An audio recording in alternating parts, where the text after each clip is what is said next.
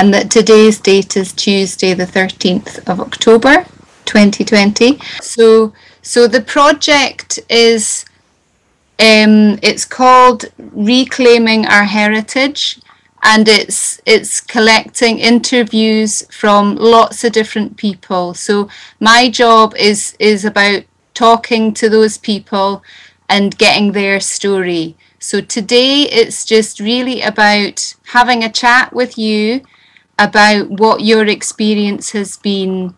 Yes.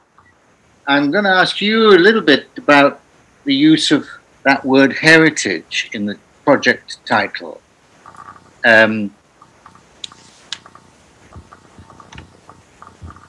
Yeah. Sorry, my computer was just doing something there.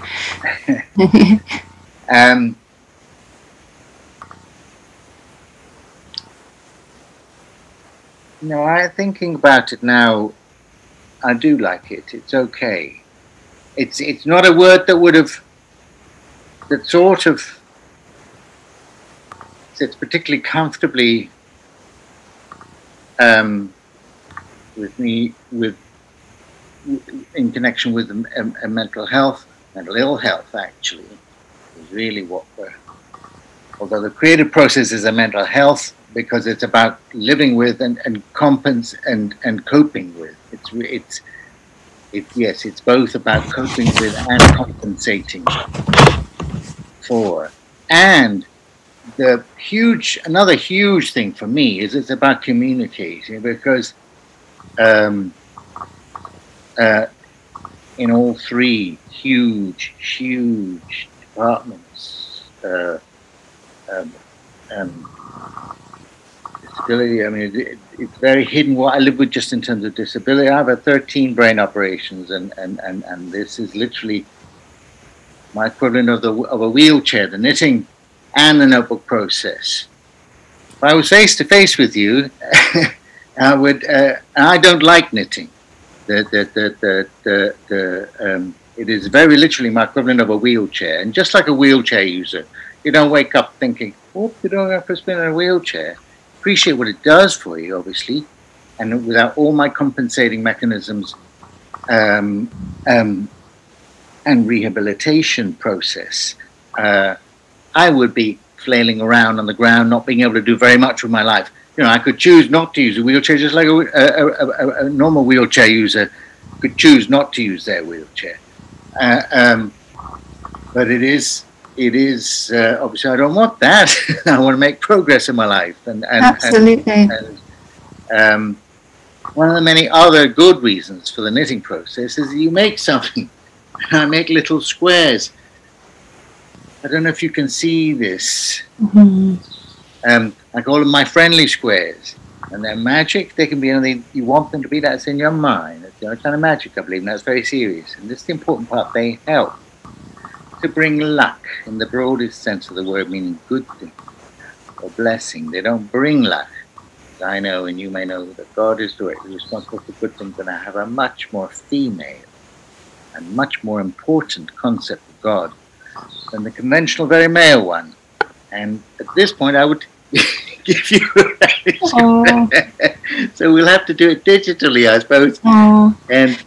And that's very kind, Daniel, and I agree. It's a very strange way to communicate through a screen, and I'd much prefer to be in a room so that we could have a normal chat. But unfortunately, the way things are just now, it's difficult to do that. I know, yeah. So just to give you a bit of insight into I'll say this. This isn't occupational therapy. It's not yes. therapy at all. Yes.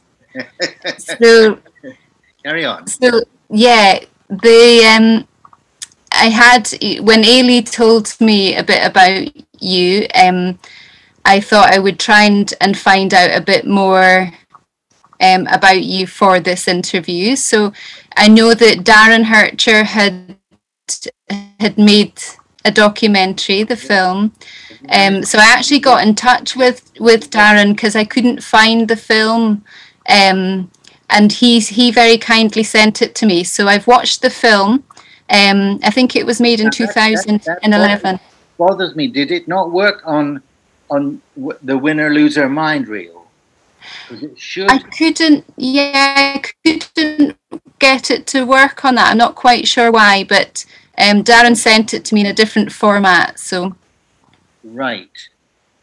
Yeah, that's making me feel guilty about Darren. How is he doing? Do you know? He sounded good. Yeah, it was nice of him to reply, and he did send a nice reply. Yeah. And just as a little aside, Dan, he when I watched the film, I actually watched it with my mum, and we come from.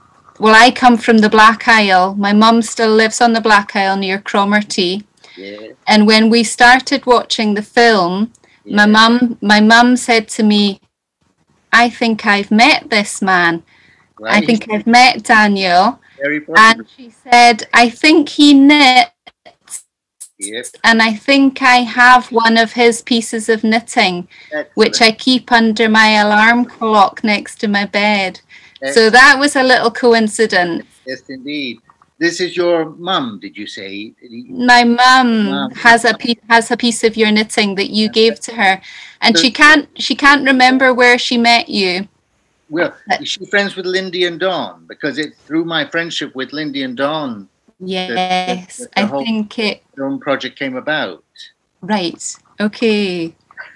So yeah, so many coincidences. Scotland's a small world. What's your mum's name? My mum's name's Maggie Dove. Right. Excellent. So there's quite a few of us, the Doves, on the Black Isle. Is she doing all right? She's doing okay. Very, very envious. Where are you from, Daniel? There's actually only one proper answer for me. That question. I used to want to think of myself as, if not a Newfoundlander, a part Newfoundlander. I'm partly originally from Newfoundland on the east coast of Canada. Originally and most importantly, India. I was the 8 most important years of my life, my first 8 years, and I also by far the most stable 8 years of my life, as well as the most important. I became me. I didn't know that. I knew it emotionally, but I didn't understand until many years. I was immersed in the world of young kids, and I was training to be a preschool teacher. This is back in Canada, in Toronto, well, north of Toronto. The course was in Toronto, but where the experience with the volunteer job, and I was with a huge age range, because this was a summer job, and I was with a school age group in the mornings, 5s till 8s, and preschoolers in the afternoons, 2s till 5s. And there were 2 8-year-olds in that school age group that I worked with in the mornings. And they were the least satisfying to teach, to work with. And it was at the end of that summer that the penny dropped. Why? It was like they'd already become that core person that was going to make them who they are for the rest of their days. And then, of course, I realized at every level, not just emotionally, that I became me to a very large extent in India. And grew up in India, 2 years in the Highlands, 2 years in Scotland, I should say, not just the Highlands, as a child. Then the whole family moved to Canada, 3 years, important years, mid-childhood years in Canada, and then eventually back to Britain, only 13, and again, full-time fucking boarding school, which is barbaric. And it wasn't a good, bad school. I didn't get bullied or anything. But it's just the whole principle and the whole reality of sending your child away.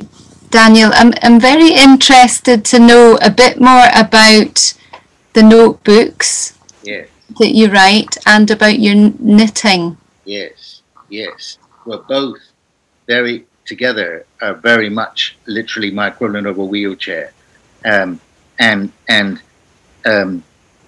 is, people think if it goes into here, it goes into here, but actually nothing sticks in here. So this holds what my head cannot hold.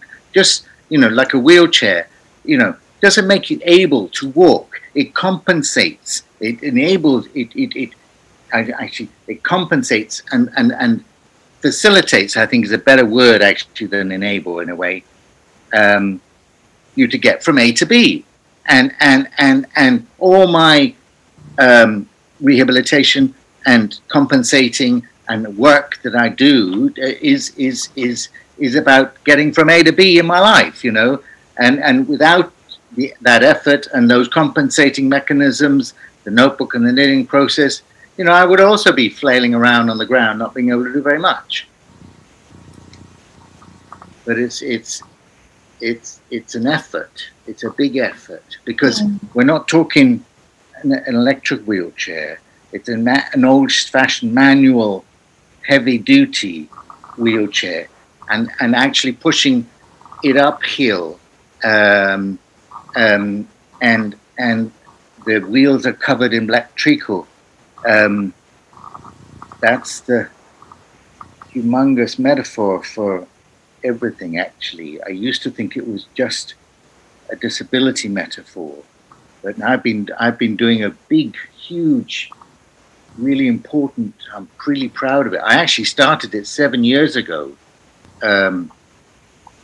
creative project, which I think and hope will be one way or another in the Mental Health Art and Film Festival exhibition, which normally would have been this month, of course, but because of COVID. I was just speaking with Pam yesterday, I think.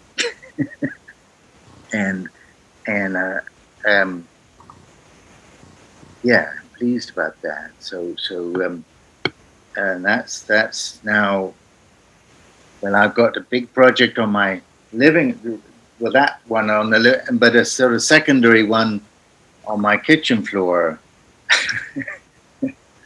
It's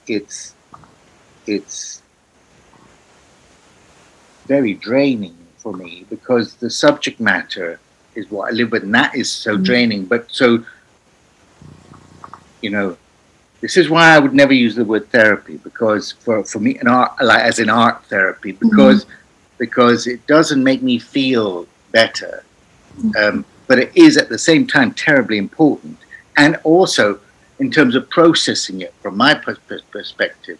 But from a broader perspective, it's also about trying to communicate a little bit of what I live with and how I think about stuff and do stuff and interact and be involved in the world with everything that I live with. And it's very exciting. I mean, I've been hugely excited by my creative process for years and years and years and years, and I've had enough material for a long time now, you know, for an exhibition one day, the first piece says very clearly, I am not an artist. You see, my mum is an artist, my brother is an artist, and my stepdad is an artist. Both my brother and my stepdad have passed on, but that's why I use the term passing on. They're not gone, they're not dead, they're not passed away, they're inside me. Colin passed on tragically at the age of 30 in a house fire. That's another unhappy theme in my story, but you know, but it was obviously a loss for family and friends. But you know, it was a loss to the art world because he had several exhibitions in St. John's, and he made a mark, and had he lived, he might have gone on to make a mark nationally, possibly even internationally. And so with three artists immediately around me in the immediate family, you know, I'm very, very sort of immersed in that world, and it has impacted upon me, and particularly Peter, my stepdad. You know, his sort of work ethic, you know, as an artist, I've really been inspired by and followed.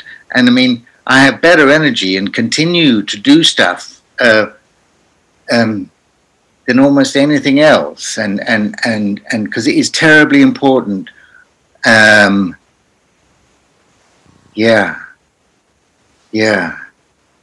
it's Daniel, just to go back to your notebooks. Yes. so in the film, you could see that you were writing a lot in the notebooks. Yeah. And well, let me stop you right there. Not a lot, but I mean basic stuff like time note, person I'm interacting with, you know, sometimes where I am, sometimes directions. This was accept number 5. Do you know the Serenity Prayer by any chance? And I say use that word accept. It's at the foundation of all the anonymous fellowships. And I mean, I went to my first AA convention years ago in St. John's. By the grace of God, I myself am okay with alcohol. I don't have a problem with any substances. But many, many, many friends of mine are or were, people who are or were alcoholic. And I went to my first AA convention in St. John's. And then I went to the second AA convention in Inverness. And then it was there that it was an AA convention in Thurso. The first took me to Thurso. This was before, and it was the second Thurso AA convention, which was already when the penny dropped for me personally about that serenity prayer. The serenity prayer goes, God grant me the serenity. And serenity is a very right word, completely different from peacefulness. It's about accepting. It's the serenity to accept the things that I cannot change or do, the courage to change or do the things that I can. And there's a million and one things that I can do, some relatively very well. And the last bit of the prayer goes, and the wisdom to know the difference. The point is that there is a brick wall in my life, and I could bang my head against that brick wall, and it's not going to come down. And now, how did I get onto that? I was talking about the notebooks and what you write in them.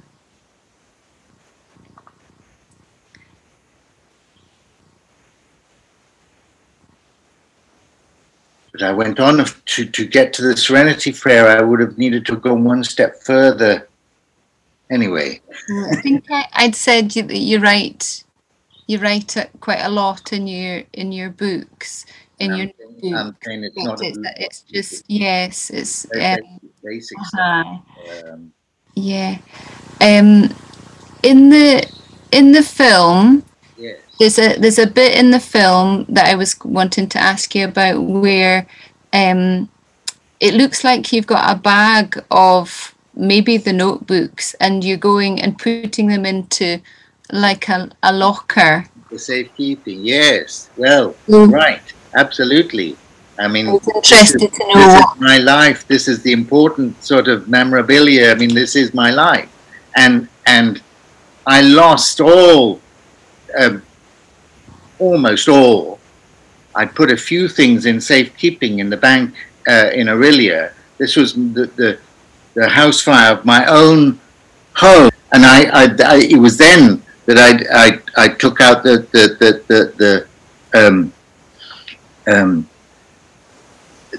started putting a few things that were really precious and completely unreplaceable into safekeeping, and of course I've continued that. Over here,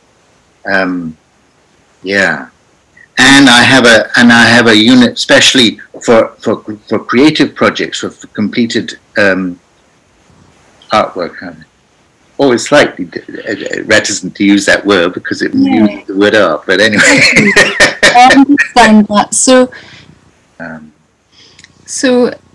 for me, watching the film, Daniel, I found it very interesting, and you're right. I think there's a lot of depth to the film. You know, in some ways, it's very complex. I think it combined a lot of your personal history with. I knew why I got onto, because I was thinking about the SWP bit of the film, and I'm pleased I used it because it's the right word. I referred to the SWP as a cult, and it is. It's not a religious, which is the usual association with. It's a political cult. But having said that, you know, it's that quality of absolutism which is what makes it a cult. You know, the idea that you have the right analysis, the right line, is embedded throughout Western culture. You know, that we believe that we're right about all sorts of things, and that we know all sorts of things.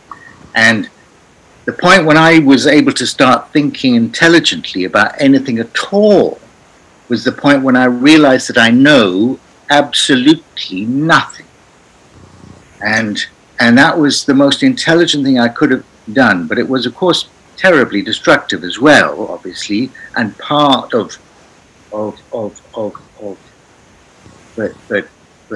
but it was tremendously necessary and good and important to realize that. Between you and me, none of us knows absolutely anything. But you have to say that very carefully, because it threatens people.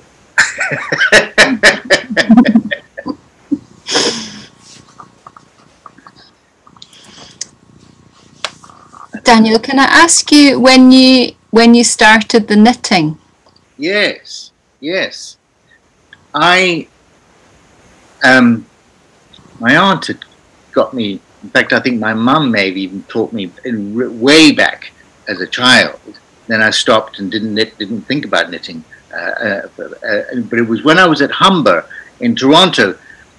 It was a specialized preschool teacher training, and I was the only man. And it was unusual to have a single man training to be a preschool teacher. It was a specialized preschool teacher training program for teaching kids with disability. And I had no idea when I started that I myself was already, I'd had 9 brain operations when I started that program, and I've had 4 more since. They failed me, and it was the most hurtful failure. I went for years feeling very strongly that I shouldn't have been failed, but actually I did eventually have to come to the realization that they were right even then to fail me. I couldn't function in a position of responsibility, faffing around with a bloody notebook system, struggling for basics, and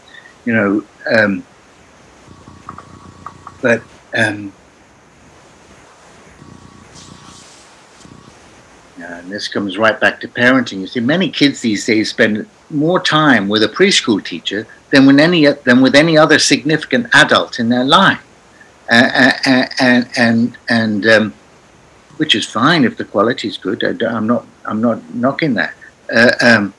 And so you become, a people maker. You the most important work there is. But we just devalue it so much, and appallingly badly paid preschool teaching.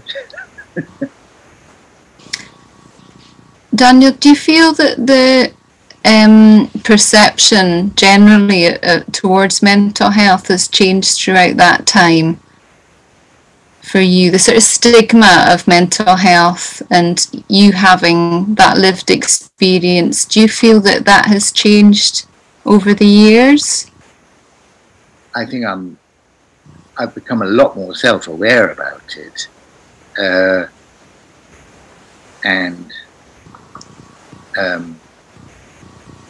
say the question again. I lost. So you've talked quite a lot about having suffered from mental ill health throughout quite a lot of your adult life. I'm just wondering if you feel.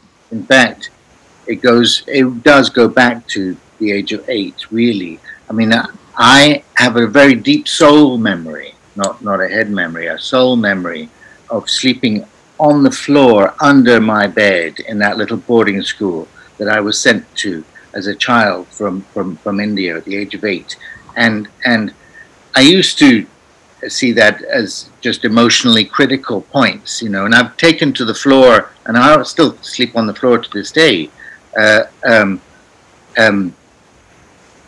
But when I started thinking about it much more seriously, much later, I realized that that's the behavior, not just emotional, but that's the behavior of an abused child. And then and actually one could go further than that.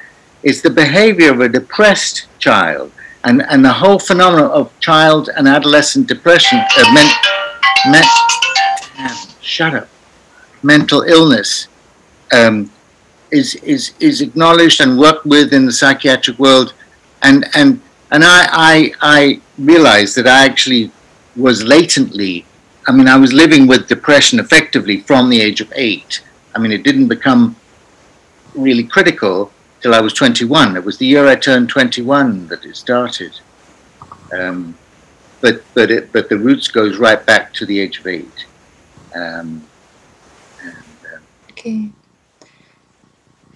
Do you feel that the support that you've had, yes, and the attitude towards mental health has changed? In the society, it's getting much gradually. There's a lot more awareness. Yeah, no, I'm very encouraged. I think there is an increasing,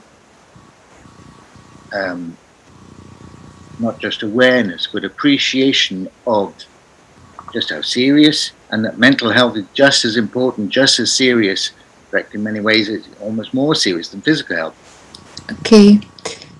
Just to bring us kind of more up to date with things now, Daniel, how have you found this year? Just, I understand that you live on your own. Is that right? That's right. But I mean, I'm very gregarious. I get company whenever I wish to, and I go lots of places and interact with people, and it's perfect though that I've got my home to myself. You know, that's great. But you're referring to this whole COVID situation, aren't you? Yeah, I know. Well, that hasn't really. It's terribly and it's a sign of the times, a very worrying sign of the times.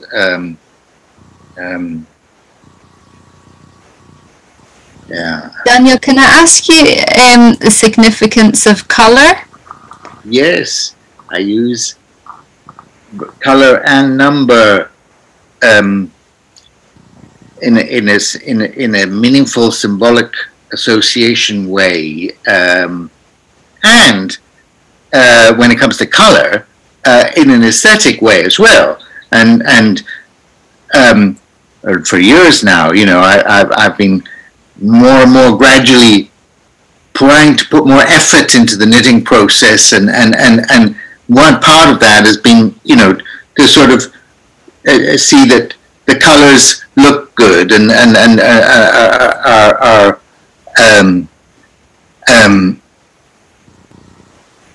but both the sort of symbolic association of colour and number is a disability matter. It's about recreating the world.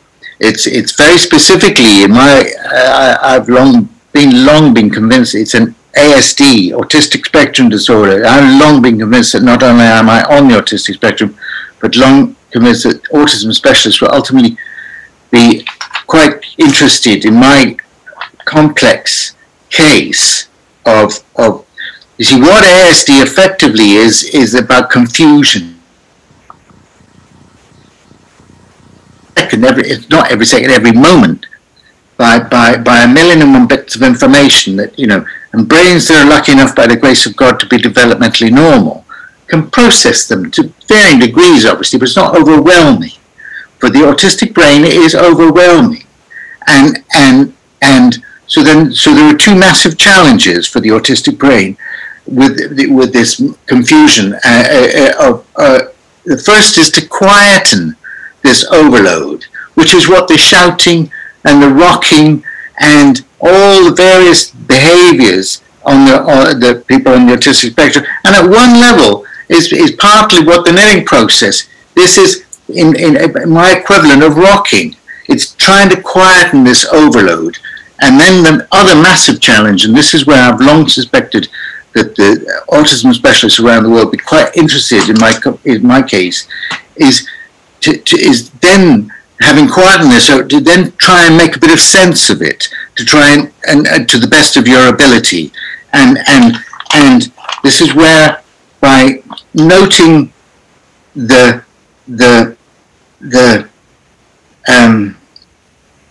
point and the interaction, and then and it is a very real tingle. It's sort of muffled and deadened because of the eyes, but a very, but the big one is the crying, and then there's two sort of phases to the crying. One is an escape of now, the way a very important friend of mine in Canada, a lovely woman, right.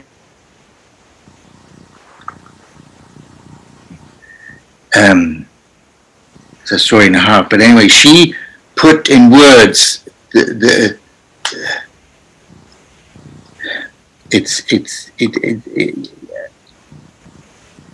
I wasn't sure, because I realize now, for me it's both. The initial is about an escape of grief energy, is what crying is, and I thought that was a beautiful way of expressing what crying is.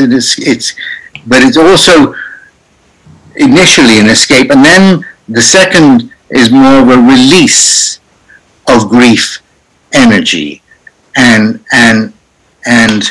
so when I record in the notebook the initial, the big escape, and there are different levels, large but different ones, 770, 880, 1100, and 1700 sometimes, and then the release is smaller, but it's terribly hard to explain and even harder to understand. But this is what is an attempt, utilizing the emotional response, which I do and would do always without. It is a very real cry, it's about coping with loss, and when you're hurt, and this is the dominant theme of my whole life is hurt. That's when you cry. Children, young people, full adults cry when they're hurt, and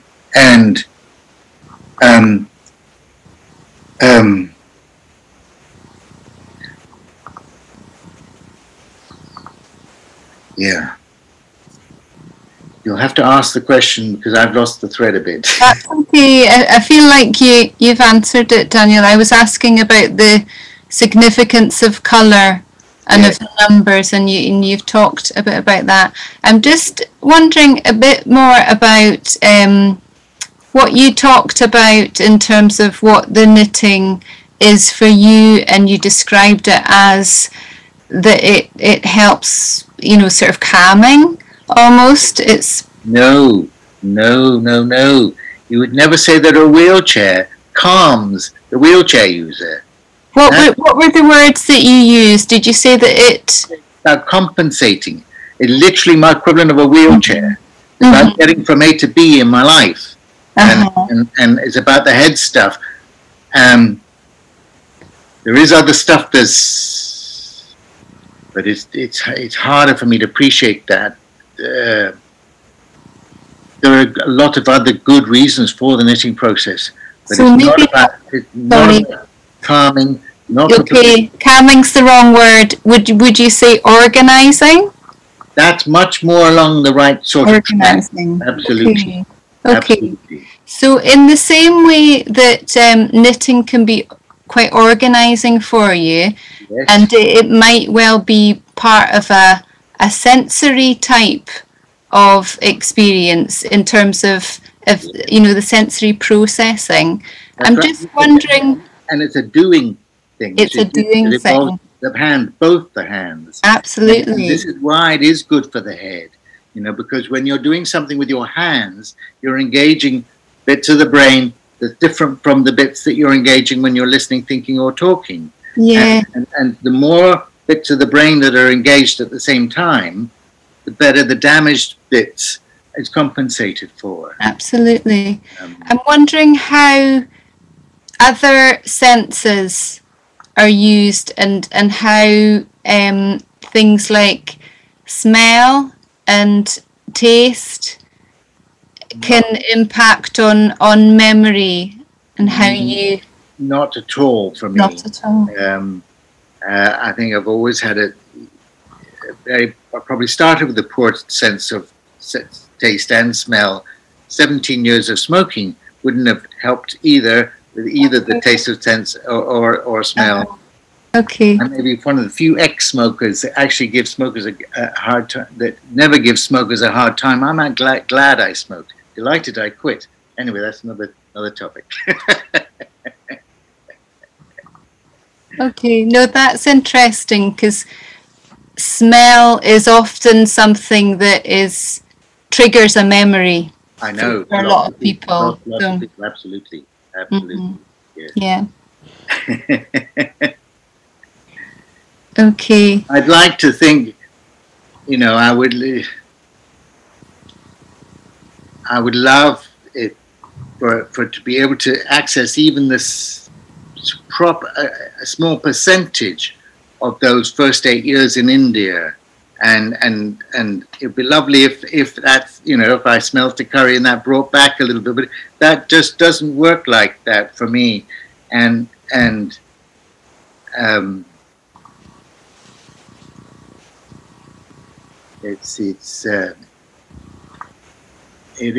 everything is gone, and basics that most people take for granted, that what the weather was like yesterday.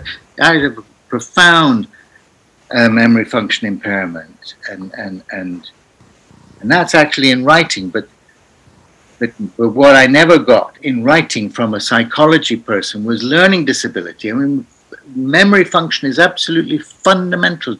I think and hope it will eventually come. The whole whole idea of acquired learning, mental or learning disability, because of the increasingly large and growing world of mostly older people with varying degrees of dementia, and that obviously is an acquired learning disability, but we're still anyway.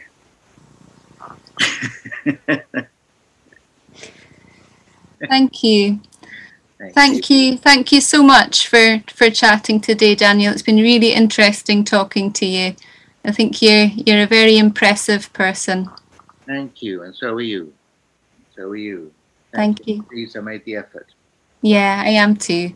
I hope you enjoy the rest of your day, and I hope the rest of the year goes okay as well. Thank you. And maybe bump into you on the Black Isle sometime. That would be lovely. I look forward to that.